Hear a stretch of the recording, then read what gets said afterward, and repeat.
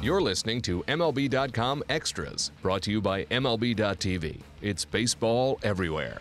Welcome to MLB.com Extras, the Colorado Rockies. I am Alyson Footer, and I'm here with my good friend Thomas Harding, who covers the Rockies for MLB.com.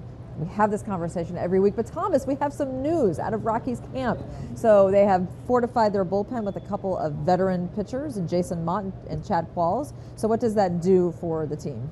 Well, the first thing it does is it gives them some experience back there, and they both throw the ball pretty hard.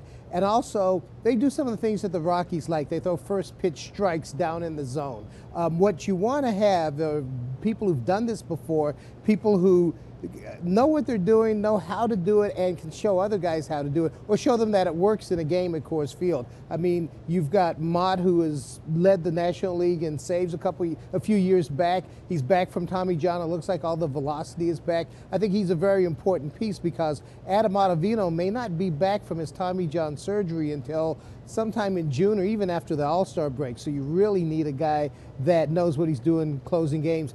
And I'm really intrigued by the Chad Qualls signing. He went to the Houston Astros and was able to help that team kind of jump their timetable, so to speak.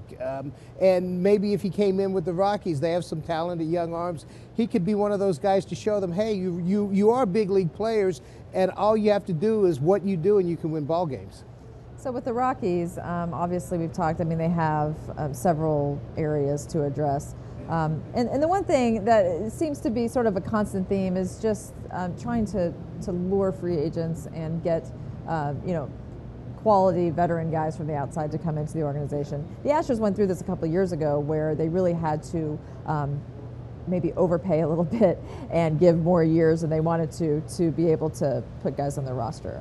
Motte and Qualls, 2-year deals for each one, correct? Right. Now, I will say that the history of the Rockies, they've been able to get relief-type pitching pretty often in their time. And the times that they've done well, the few times that they've gone to the playoffs, the bullpen has been a constant. They've had a bang-up bullpen, either with power young arms or veterans or a mix of both. So they made this move thinking that this could be the way that maybe they could shorten their timetable a bit. You know that they're not going to get that star starting pitcher that's going to get you 7-8 innings into every game. So you need to load up in the bullpen, and that's what they're doing. It's kind of that backward, frontward bullpen building like Kansas City has done. And really the Rockies have done that and tried to do that many times over their lifespan in the major leagues. So and we're in day 2 of the winter meetings, and there's not a whole lot of news that's coming out of the Rockies camp besides the 2 that they signed. But kind of what are you hearing around the organization about how they're going to be proceeding? Well, it's an intriguing situation with them because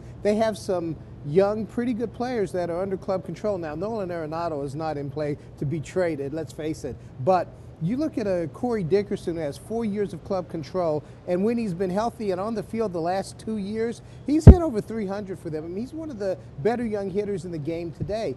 Charlie Blackmon was a All-Star a couple of years ago, and I would say from really last year, it was a more consistent year for him than it was a couple of years ago. He had that bang-up start, then really fell off. I thought that over the course of the season, he did quite well. He was able to steal 42 bases and hit as a leadoff hitter in that lineup. Now, there's DJ LeMahieu at second base, who also has 3 more years of club control. Same with Blackmon. I don't think they're dealing him, but if somebody comes with an offer and they really need a second baseman, maybe those guys are the way that you can get the pitching that you need in sort of a package deal. You probably aren't getting that superstar guy that's at the top of his game, but you are getting someone who's really talented. Maybe his won-loss record hasn't shown, but all the peripherals show well. So the offense is not really where they need to be focusing on at this point. I mean, we know that they're looking at pitching, but is there any interest in Chris Davis? You kind of hear his name sort of floating out there? I think that's in connection with some of the outfield situations where if, say, you were to deal a Corey Dickerson, you could take Ben Paulson, who's played quite well at first base, move him into left field, then you have a first base hole and you have a guy on the market that hits a whole lot of home runs, and that would be really attractive in Denver. I know the fans, they want to sign this guy right now, but I think the Rockies have to play with the budget a bit. If they are going to spend money somewhere else, do you want to spend it at first base where you have a guy like a Ben Paulson that you believe is going to develop into a good player? So right now they have some options here. So I was reading some of your coverage from the start of the winter meetings, and Walt Weiss was talking about how shifting, he's really taken to it, and that can obviously, I mean, it helps every single team. Some teams just do it with on every single batter, and some teams are a little bit more, a little bit less liberal, I guess. But where do the Rockies stand on kind of moving forward in that respect? Well, they've gone 180 degrees. It was in 2014, they shifted something like 114 times, fewest of any team in baseball. And last season, they shifted more than 1,100 times, the biggest increase of anyone in baseball, and they led the National League. It's a lot of information that Walt Weiss wanted to incorporate. He just wasn't sure how, and he hadn't really focused on it before last season. And what happened in spring training, you started seeing them shift on every batter. And it's funny how that works. Some of the veteran guys weren't crazy about it. I mean, Troy Tulowitzki really wasn't crazy about going to the other side of the infield. And a couple of the pitchers, you had John Axford and LaTroy Hawkins, and they admitted they aren't used to it, but everybody said that as guys do it in the minors, because that information is available, as guys do it in the minors, that's going to become more and more common, and nobody's going to bat an eyelash about it.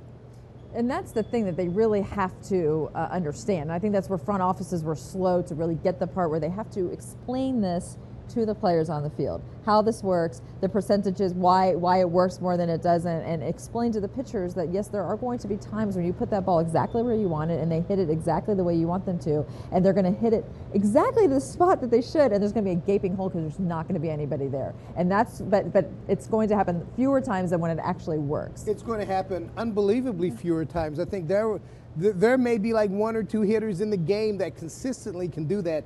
I looked at some of the numbers with the shift, and actually one of the guys who has been able to hit against the shift, or actually away from the shift, but also through the shift, was Carlos Gonzalez of the Rockies. He has something like a 265 average hitting through a shift, which is way out of line with most players. Most players with the shift, their numbers go way down, and there's no doubt about it. I mean, we're in a pitching-dominated era, and why not even enhance that by putting your fielders where they're going to hit the ball, as long as they're hitting it on the ground. And one of the problems with the Rockies last year was either they were walking guys or guys were hitting screaming line drives or home runs. There's no shift that'll stop that. As long as they're able to get the ball on the ground when they need to get it on the ground, this could make a huge difference, especially a team like the Rockies that plays in a park that rewards hitters anyhow. I mean, doesn't it seem amazing now to look back and think, why did it take this long, 160 years after baseball started, to start shifting? I mean, doesn't it make more sense to put the fielders where the balls are hit? Yeah, it does. It makes an amazing amount of sense. But the big, strong power hitters, people have shifted on them before. I mean, you can even go back in the pre-video era and people were shifting. You could go to Ted Williams, people shifted against him. What the numbers told people was where you can really get a lot of outs are the little guys that maybe aren't big power hitters. A lot of those people will roll over and pull a ground ball. That was the thing that sold Walt Weiss on this idea was, hey, we know that we would shift on David Ortiz, but when this little 175-pound guy, if he tends to hit ground balls to the pull side, why not shift on him and not let him have a few hits? Thank you very much, Thomas. Thank you. MLB.tv Premium, the #1 live streaming sports service, is celebrating 13 years. Watch every out-of-market regular season game live or on demand in true HD. Real-time highlights, live look-ins, pitch tracking widget, and more. MLB.tv Premium includes a free At-Bat 15 subscription. Watch live baseball on over 400 mobile and connected devices. Watch at home, in the office, or on the go, every night, on every device. Blackout and other restrictions apply. Visit MLB.tv for details.